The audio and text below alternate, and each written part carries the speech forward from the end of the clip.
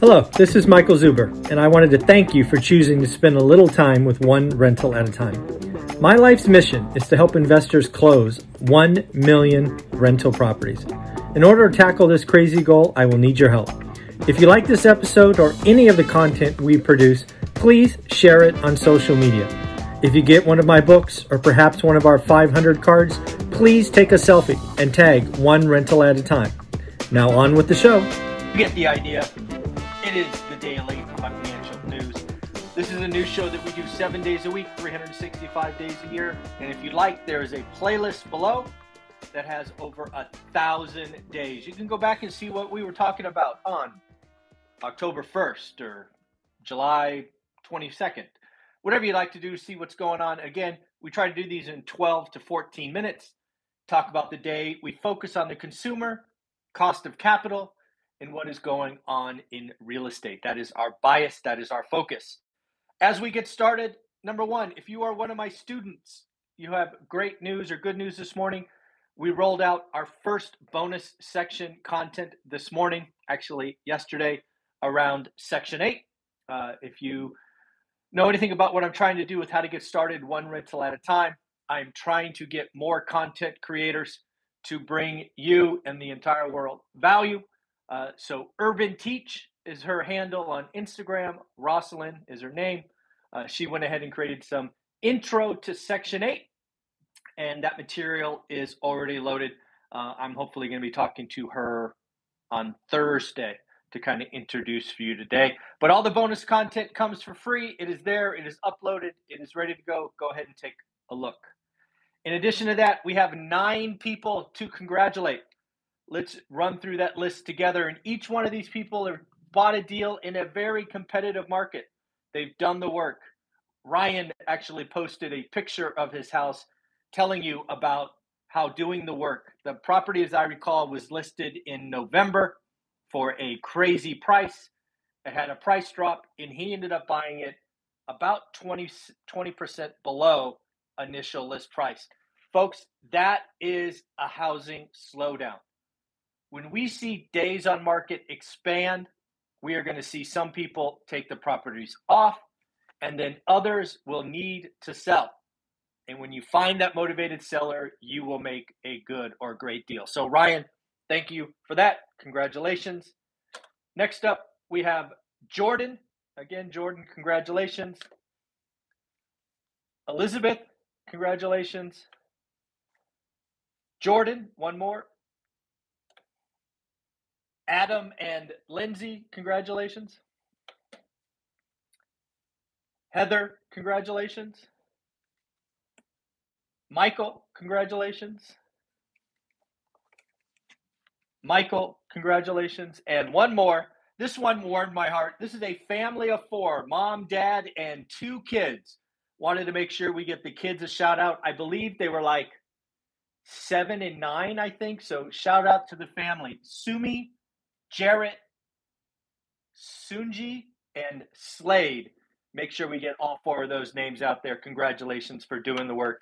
And then most importantly, folks, we are getting dangerously close to our goal. That is a 4, 9, and a 6. If you can't make that out, it's 496. We are 4 away from 500.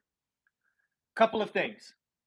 My hope is we hit 500 maybe this weekend, maybe next week.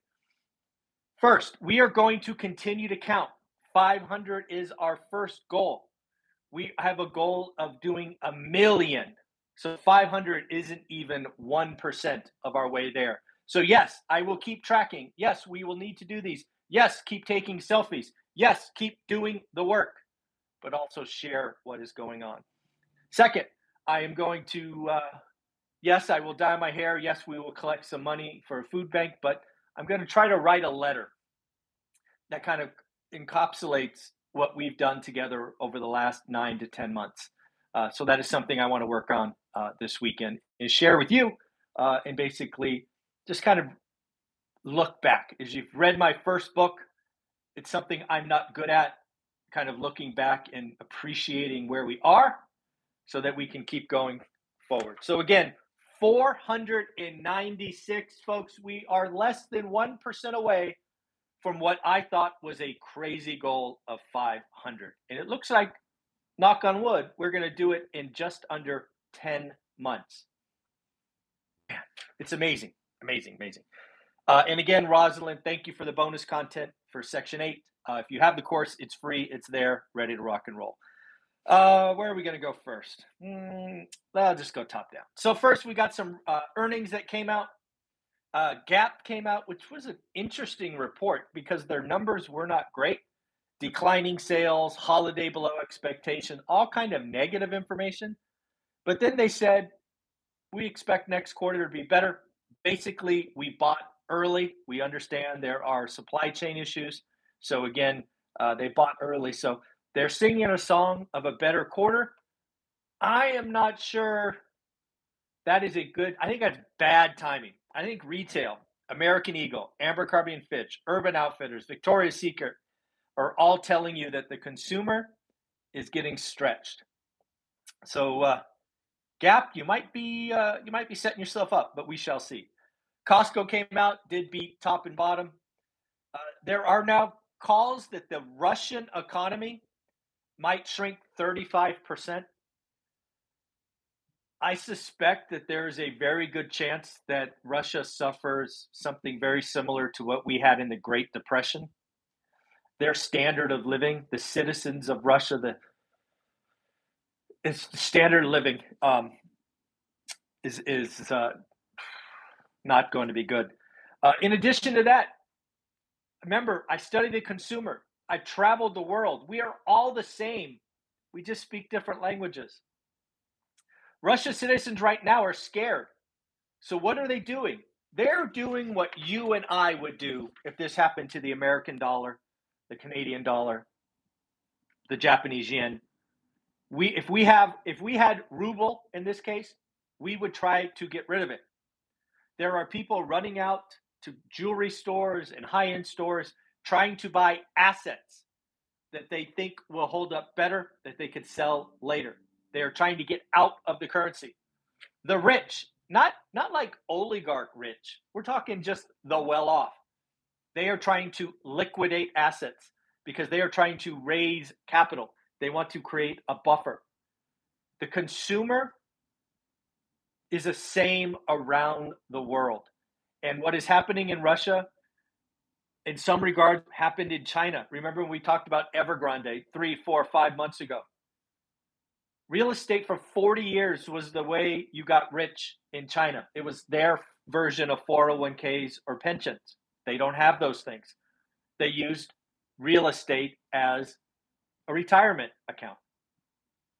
Well, that didn't work out well. Now they're scared. They're conserving capital. They're not buying Starbucks or Nikes or other things. The consumer is scared in two very large countries. This will have global impact, and we'll need to pay attention. I've done a lot of research around Arthur Burns. We've talked about him probably 9 months ago. If you don't know who he is the Fed president that is often credited with great inflation. In short, he did not think inflation in the 70s was caused by the Fed. He did not believe that the Fed printing money caused inflation. He thought, for example, that the oil embargo that happened in 1973 was an economic shock and not something the Fed should be concerned with. So it lowered rates. On top of that, there were some weather events. I think it was Argentina or somewhere that destroyed crops. Arthur Burns again said that this is not a monetary problem. Ignore it. Food prices shot up.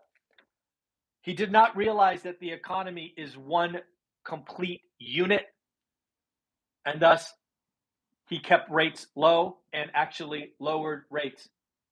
Folks, Powell is repeating the same mistakes. He doesn't want to admit it. He certainly has reviewed Arthur Burns. He is keeping rates too low, too long. Rates are negative. The United States has and has had negative rates. Do you want to know why assets are up, risk assets are on? You want to know about meme stocks and all these other things? The Fed did that. The Fed needs to take ownership. And right now, they aren't. So the Fed finally relents in the mid 70s, but it is too late. Inflation is entrenched, and we have a horrible decade that doesn't rest until Paul Volcker takes interest rates above inflation. Think about that. The Fed funds rate above inflation. I can't even imagine the pain that that would cause.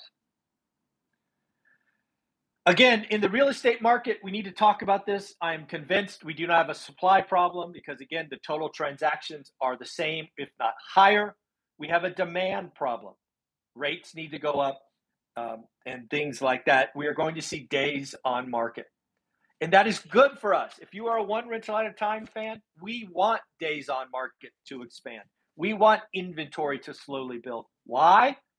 Because we want to find the motivated seller, the one that allow us to create a good or great deal. There's more and more people think the Fed is only going to do a quarter point on the 16th of March. In fact, Powell said yesterday, the day before, he supports that. I'm going to stick with my 50 basis call, although it doesn't feel good. I've been calling for it for 6 months, so why change? My only thought is Powell's actually planning to shock the market. This is my only hope. This is my only hope to be right. Powell is playing poker. He's going to set Wall Street up, and he knows he needs to hurt them. He knows he needs to hurt risk assets. So what is he going to do? He's going to tell you a quarter point is a lock, and then bingo, bango, surprise data comes out, and he does a half.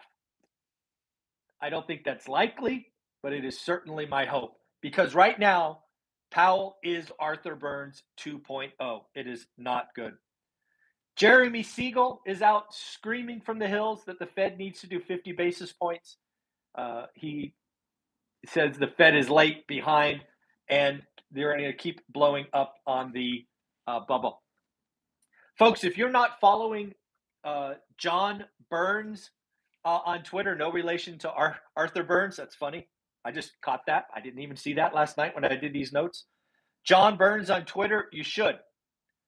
Most undersupplied markets. Think about that as a real estate investor. Undersupplied markets based on current vacancy rates compared to historical trend over the last 32 years.